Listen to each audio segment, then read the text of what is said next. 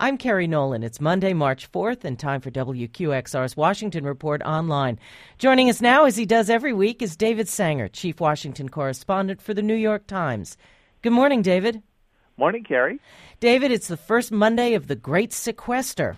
President Obama said during his weekly radio address that it'll have devastating effects. This will cause a ripple effect across the economy. Businesses will suffer because customers will have less money to spend. The longer these cuts remain in place, the greater the damage. But the government still seems to be running. So what are the real effects of sequestration?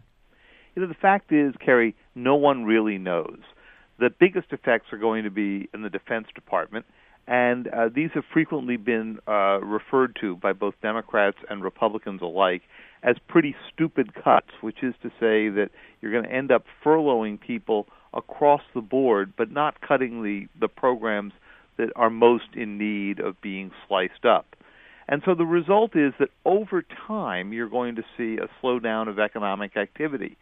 But frankly, it may not turn into much, especially if there is a complete budget deal that's reached sometime in late April or May, when it turns out that the effects of the sequester might be cut short before the worst kicks in.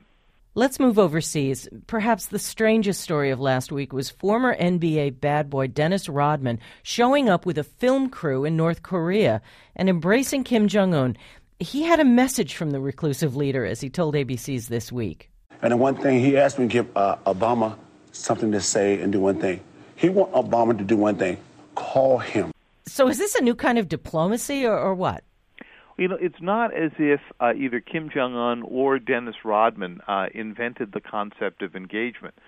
President Obama opened up to engagement with the Iranians, with the North Koreans, when he was running for president in 2008.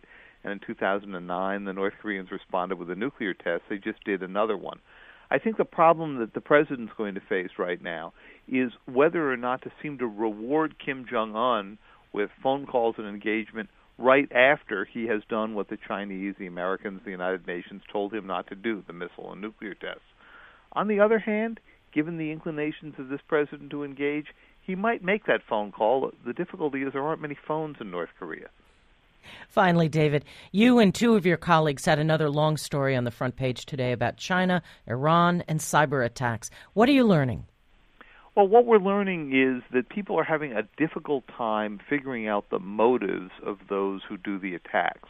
We focus in at the beginning of the story on a company called Telvent, which operates and monitors gas pipelines and other utilities throughout North America.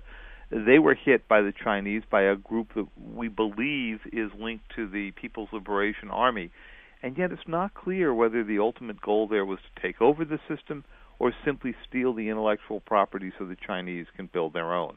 It's a mystery. Thanks a lot, David.